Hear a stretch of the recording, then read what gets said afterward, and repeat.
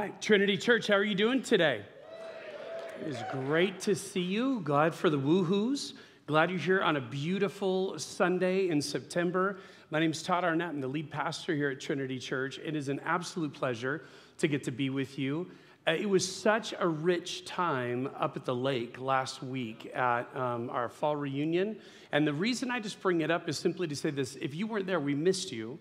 But just know what was so rich about that time of just being together, about incredible weather, and this amazing opportunity to watch people publicly declaring their faith in the Lord in baptism.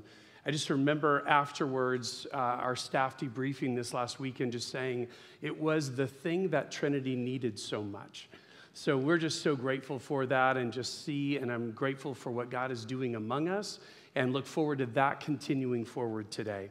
So we're excited to be with you. Let me give you one thing right off the top so I don't forget. I wouldn't want to do this.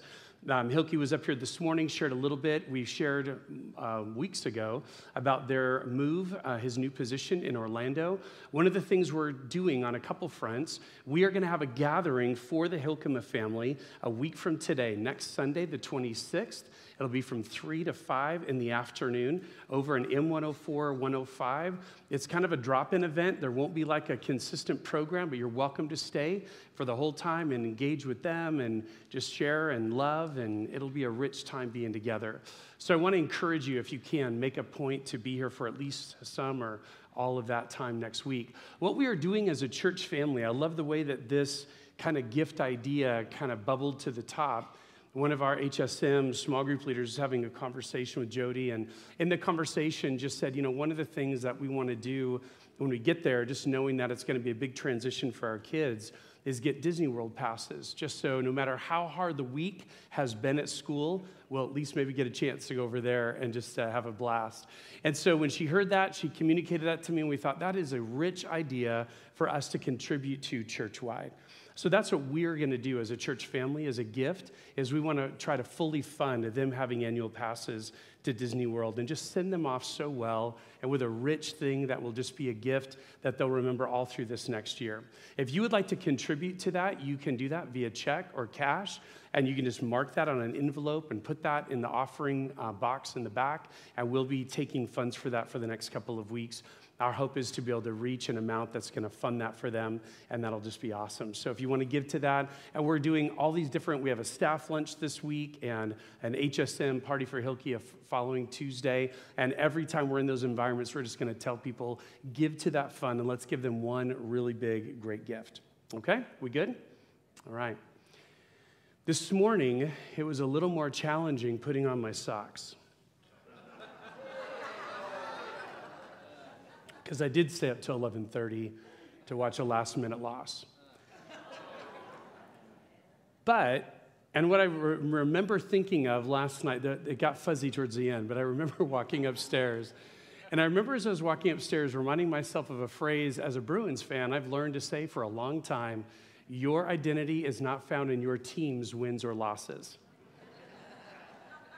Otherwise, I'd be a very, very depressed person. So I'm reminding myself of that phrase, walking up, sadly, to go crash. And it reminded me, actually, this morning, that's exactly what we're talking about. Not so much what team you root for, but the idea of where you find your identity. And what's most important to you, and where does that fit with your relationship with Jesus? Is he and everything about his kingdom first, or does it somehow fit further down the road?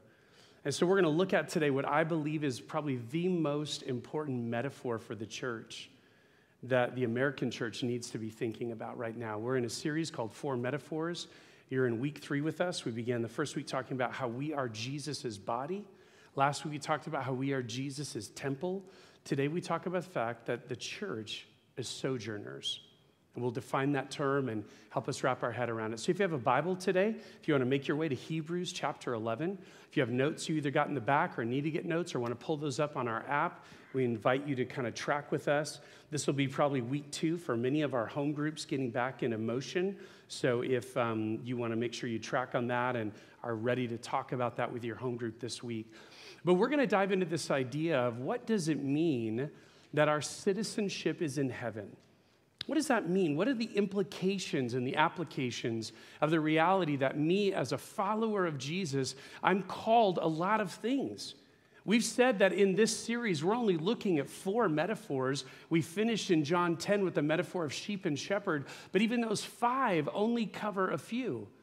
The church is called a lot of things in the New Testament, but this one in particular, what are the implications of being a citizen of heaven and no longer a citizen of earth? Here's our now what statement in your notes and on the screen. As you sojourn here, live obediently in the tension of being in this world while not being of it. While you sojourn here, live obediently in the tension of being in this world while not being of it. Number 1 in our notes today, since the fall in the garden, God's people have always been sojourners here. I want to communicate, this isn't a new concept in the New Testament in the church. It's always been true. Since the fall in the garden, God's people have always been sojourners here. Your Bibles are open to Hebrews 11. We begin in verse 8. By faith, Abraham, when called to go to a place he would later receive as his inheritance, he obeyed and went, even though he did not know where he was going. By faith, he made his home in the promised land like a stranger in a foreign country. He lived in tents, as did Isaac and Jacob, who were heirs with him of the same promise. Watch this. For he was looking to a city with foundations, whose architect and builder is God. Verse 13, all these people were still living by faith when they died. They did not receive the things promised. They only saw them and welcomed them from a distance, admitting that they were foreigners and strangers on earth. People who say such things show that they are looking for a country of their own. If they had been thinking of the country they had left, they would have had opportunity to return. Instead, they were longing for a better country, a heavenly one. Therefore, God is not ashamed to be called their God, for he has prepared a city for them. So we find ourselves in Hebrews chapter 11 today, what many of us know is what we call the Hall of Faith. All these incredible, faithful followers of Yahweh that just continue to say, God, you said it. I can't see it. It's hard to believe it, but I'm going to go. And it begins with what we look at today is with the story of Abraham. Now, Abraham, the author of Hebrews, gives more ink to the story of Abraham than any other of these heroes, as it were, these examples that the author notes. And in that begins the thought process about Abraham with the idea that when God called him to leave what was known, he left to go to a completely unknown foreign place. That's the beginning, the basis of him being a faithful example to us. It was difficult to live in tents and to have the status of a foreigner. He did that as well as his descendants did as well. Not because they were about the promised land, and we read that, but they were about the promised land. We have to be thinking that way today. They weren't about that God was going to give them a piece of ground called the promised land. They were ultimately thinking, God has promised me to be in the promised land, reunited, restored to him. That's where my eyes are set. A city with foundations whose architect and builder is God. That's the promise. So this passage talks about they were able to see that far out. Note the contrast between living in tents versus in living with a city with foundations. The first is temporary and incredibly vulnerable. The second is permanent and fortified. In short, Abraham could pack up, and though it took a great degree of faith and incredible application, it wasn't a cerebral idea of, wow, what a powerful thing to think about leaving my homeland to go to a completely unknown place. He had to get out and put his flip-flops on and start walking. It required action. And in the action of going, though, the reason Abraham could do that is he realized everywhere on this planet is temporary. His home, what he was looking forward to, was going to be back restored in the presence of God, longing for a better country, a heavenly one. Don't miss to connect the dots that we're looking at today, because sin entered the world in the garden. As a result, prior to that, we had perfect unity, perfect community with our Creator. But when sin enters into the equation, humanity is booted from the garden, the relationship with God is broken, and as a result, we await God, do what only you can do. All of our religion, all of our morality, all of our religious efforts could never be enough to be right with God, so God did what only God could do.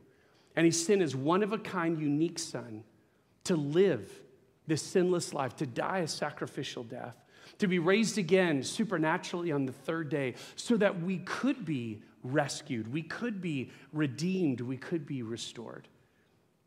That's the essence of the gospel.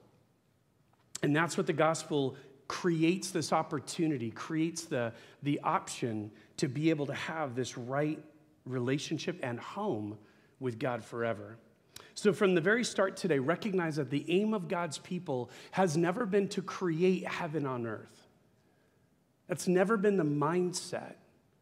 It's always been to think about leaning forward, awaiting this reunion of God in his city, not our version of it. Living as an exile here, I want to be clear though, living as an exile here never meant being alone.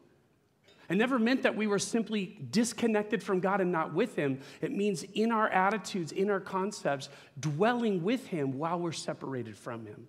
Look at this great quote. I told you I was going to quote Driver's book a few times in the back part of this series, and this is a quote from his book, Images of the Church and Mission. Sojourning is not merely a matter of alien residence in a strictly literal sense.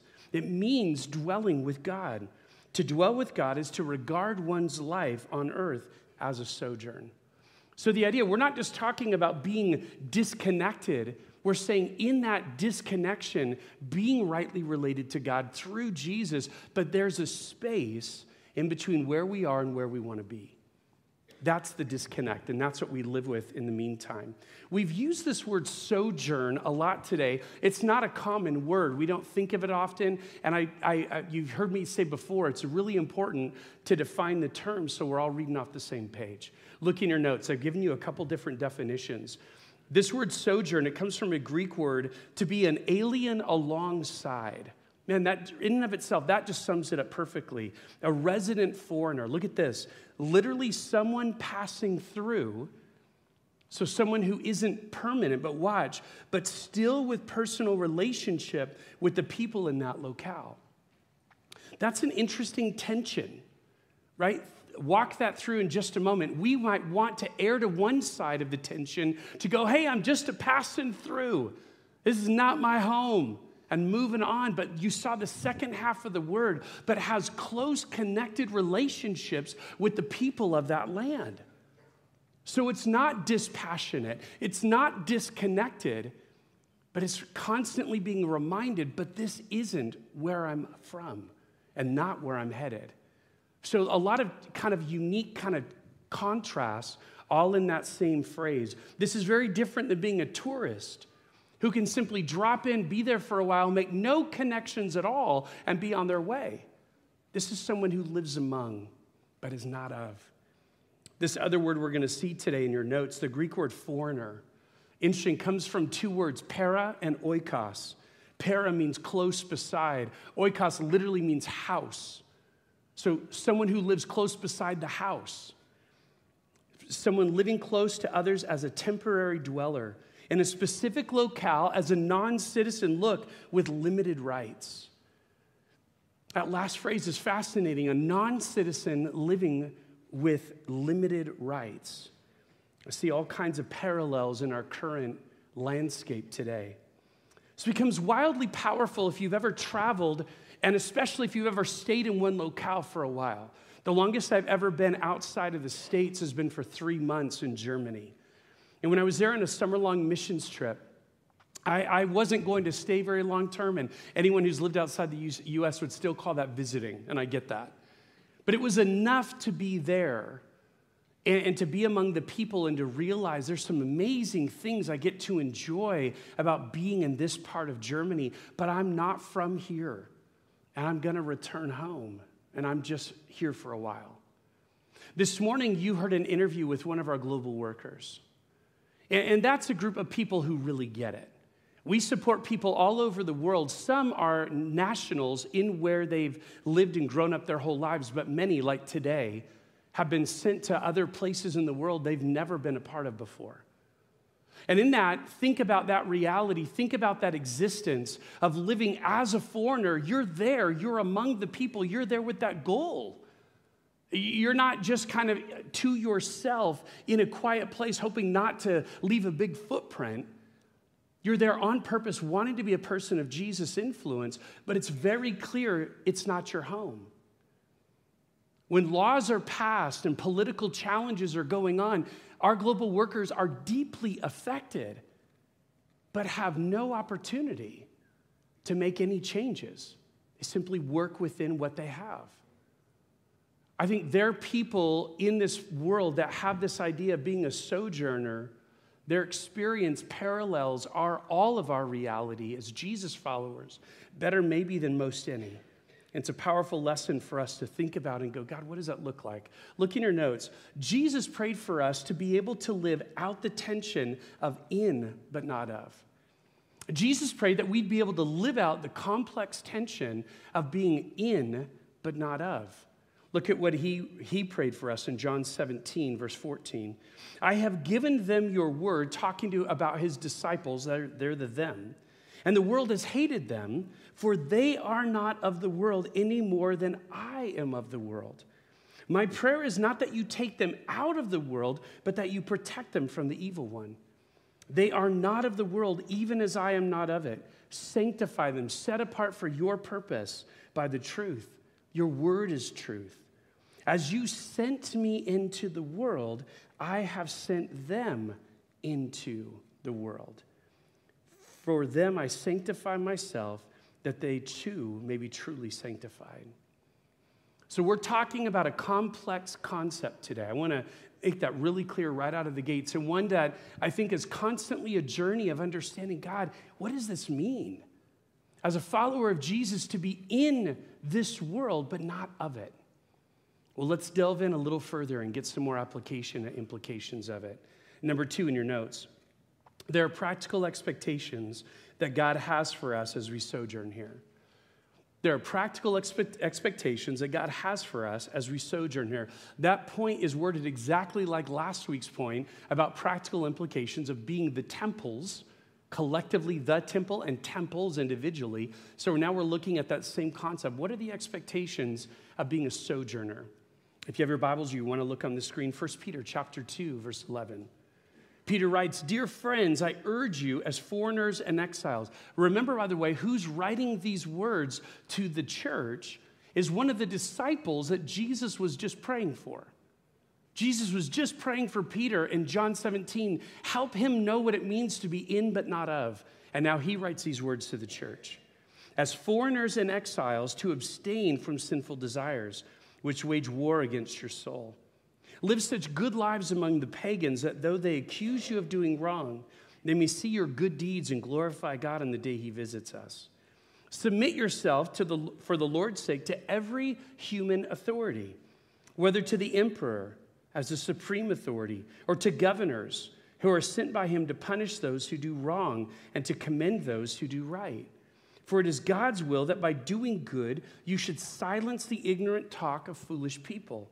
Live as free people, but do not use your freedom as a cover-up for evil. Live as God's slaves. Show proper respect to everyone. Love the family of believers. Fear God, honor the emperor. Man, that's a mouthful. Okay, that's Peter just kind of going, here's what it looks like.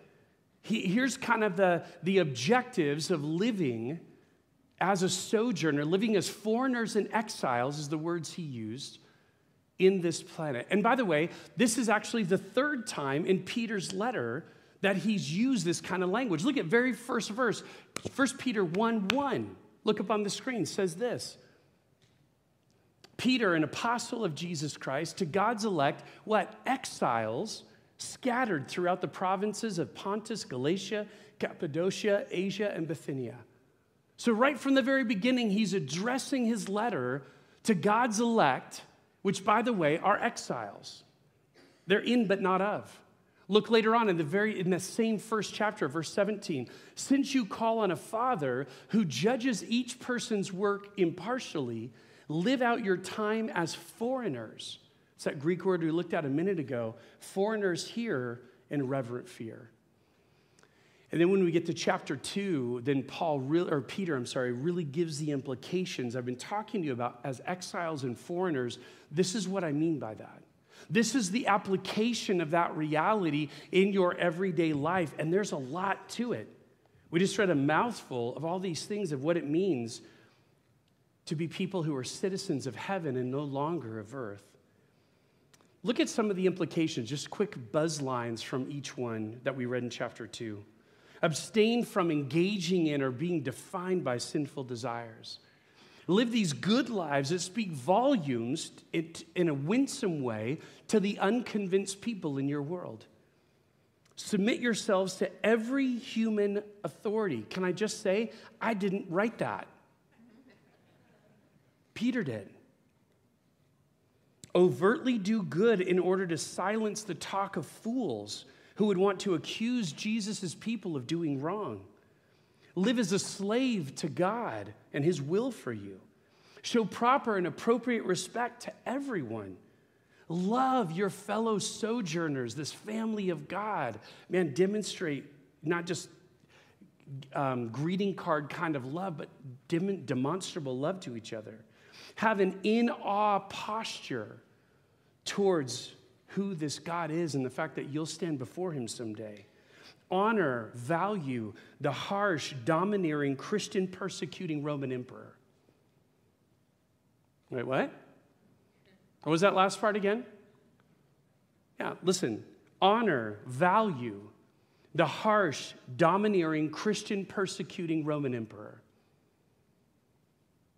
Now, if you think that is hard for us to hear 2,000 years later, you have no idea how challenging that would have been to be one of these first century churches that receives Peter's regional letter to the area of Galatia and is reading this letter and went, wait, what?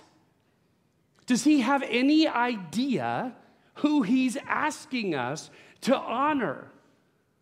Not only is Rome harsh on everyone in the world, but especially towards Christians, they're persecuting us. And you want us to honor that guy? Well, let me tell you, Peter knew a lot of who he was not just asking or suggesting, but directing the church to honor. When Joanna and I had the privilege to be in Rome a couple of years ago, it was very obvious just down from the Colosseum, there was a prison. There's a picture of it. And you'll note over the top the words Peter and Paul, two apostles that were imprisoned in that very prison. 2,000 years later, this prison has survived. Peter would not just be imprisoned by the very Roman emperor that he told the churches to honor, but that same Roman emperor would crucify him upside down. That needs to make all of us pause. We've had a hard time and continue to have a hard time submitting to leaders over us. We have a lot of good reasons why we don't think it counts, why that shouldn't apply to me. I'm asking you to think about this today. And I'm not just staring out the window, I'm looking in the mirror just as much as anyone else. This is God's word about what it means to be a sojourner, what it means to find your identity, what it means to live under the flag that flies highest. And here's a simple thing. How could Peter have that kind of perspective? Back to what we read in Hebrews 11. All these people were still living by faith when they died. They did not receive the things promised. They only saw them and welcomed them from a distance, admitting that they were foreigners and strangers on earth. People who say such things show that they are looking for a country of their own. Peter was deeply convinced the very same Jesus he walked around with for 3 years, The very same Jesus he saw hanging on a tree, the very same Jesus that he saw and was commissioned by personally to be about caring and loving and leading Jesus' flock, that very same Peter was convinced there was a heaven, convinced that Jesus had gone there to prepare it for him, and convinced he was going there next. That's what allows a person to say, honor the king. No matter what he does and what degrees of persecution, this place is not our home.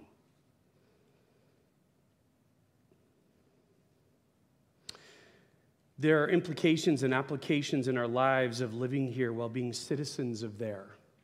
It's an easy way I've remembered this phrase this week. We're living here while being citizens of there, capital T. We learned in our series back in 1 Peter, and it challenges us, a line that we used then that I want to raise again today in your notes. Which flag flies highest in your life? Which flag flies highest in your life? This is a question that only you can answer. I'm not here to answer that for you. I have to give an account to God in the very same way of the very same question. Todd, which flag flies highest in your life?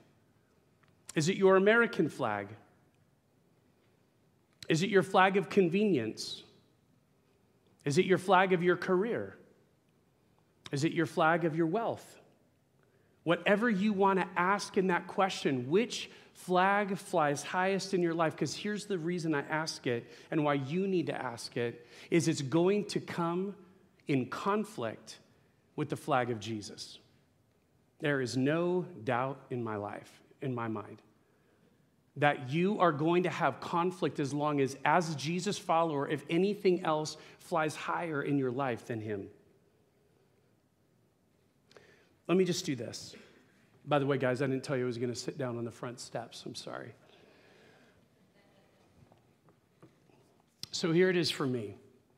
I've been in ministry for 29 years. And I've seen a lot of things like you would expect anyone would have in that amount of time. It was just a few months ago, in the months of May and June, that I had 3 conversations with people from Trinity Church. 2 of them were conversations of people saying, I'm leaving and this is why. That's where the conversation would go. But where they all started, all 3 of them, these are people who don't know each other. These are people who do not meet together and hang out and talk. These are 3 independent people, and they all started the same way because of my conservative political leanings. ...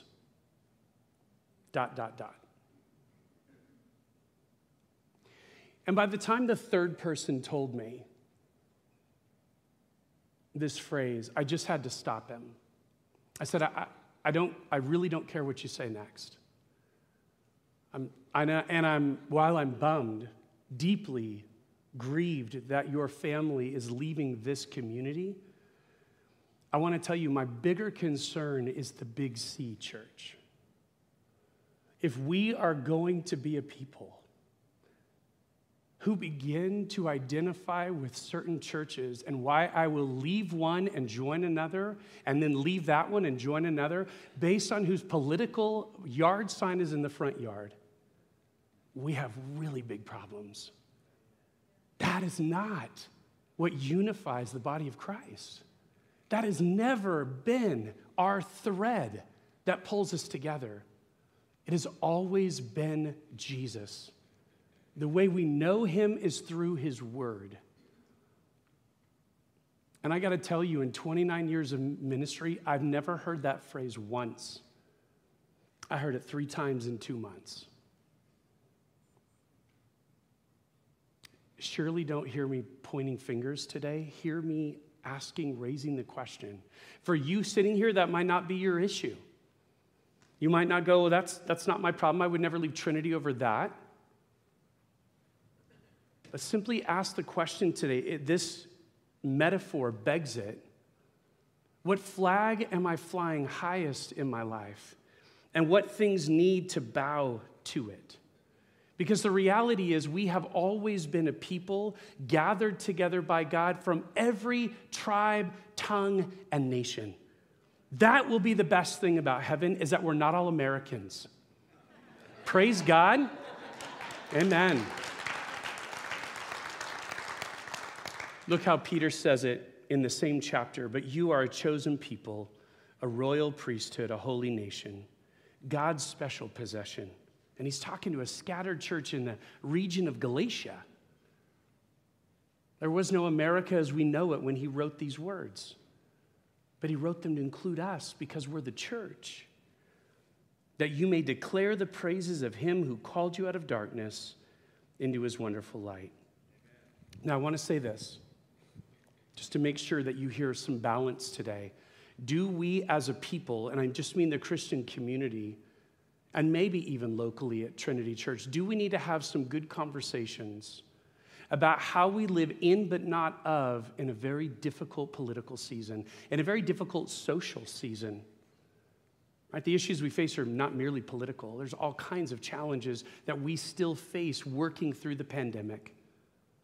We need to have good conversations about that, and I don't in any way pretend to say I have all the answers. Good dialogue is really, really helpful. But what I'm asking us to consider today, God, what flag in my life flies highest? What matters most? And everything else should be subservient to that. That's what being a sojourner is all about. It's recognizing that this is not my home. I'm here for a season, and I'm going to invest the way I ought to. But my hope was never going to be found here. Those who've gone before us, sojourners, and this was actually comes from an early church father from the 2nd century.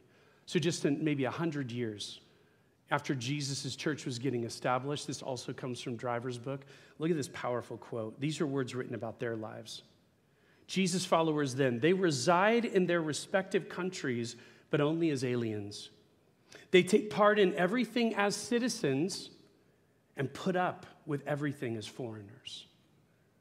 Every foreign land is their home, and every home a foreign land.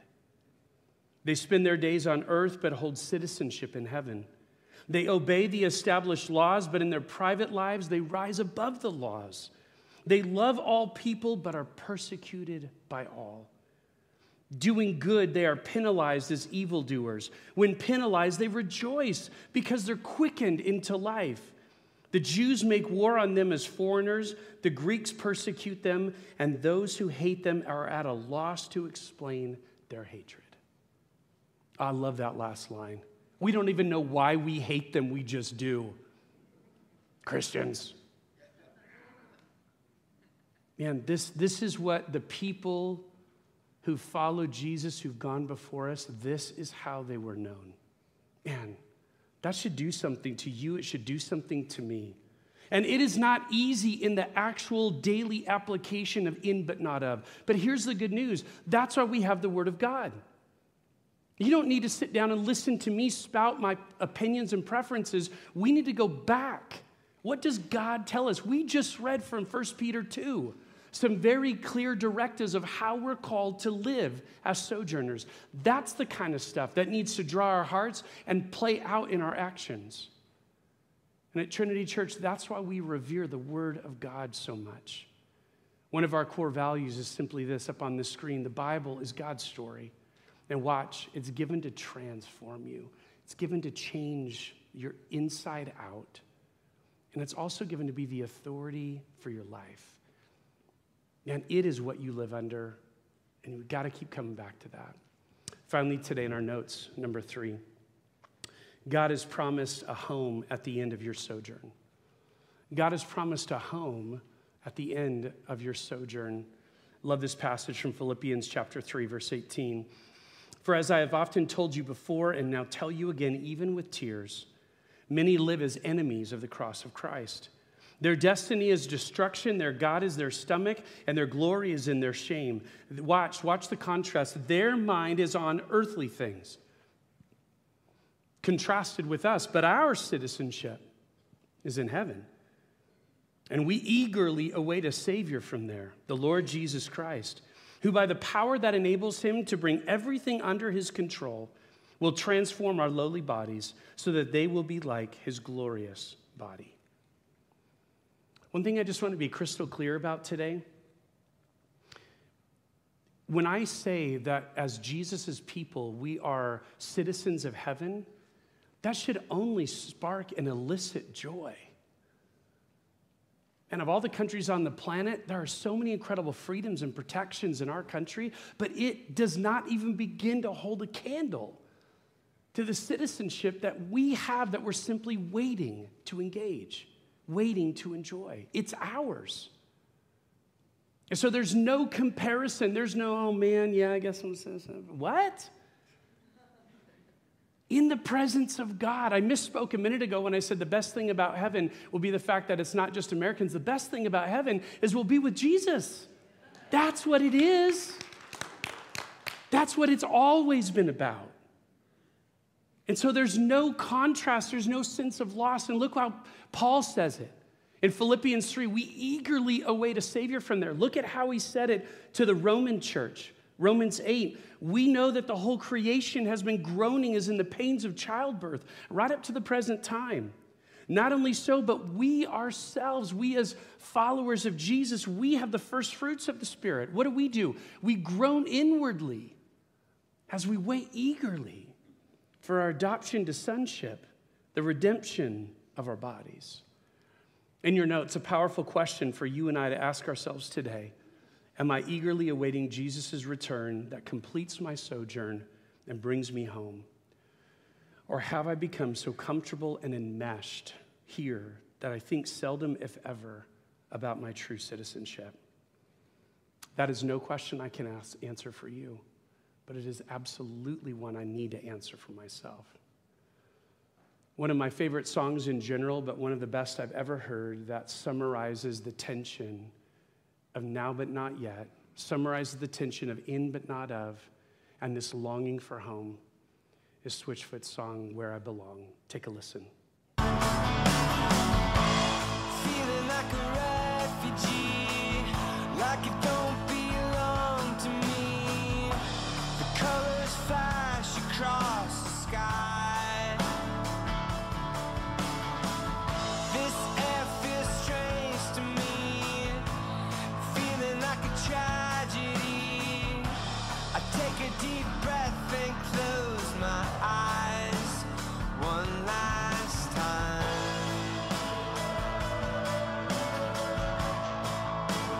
One last time.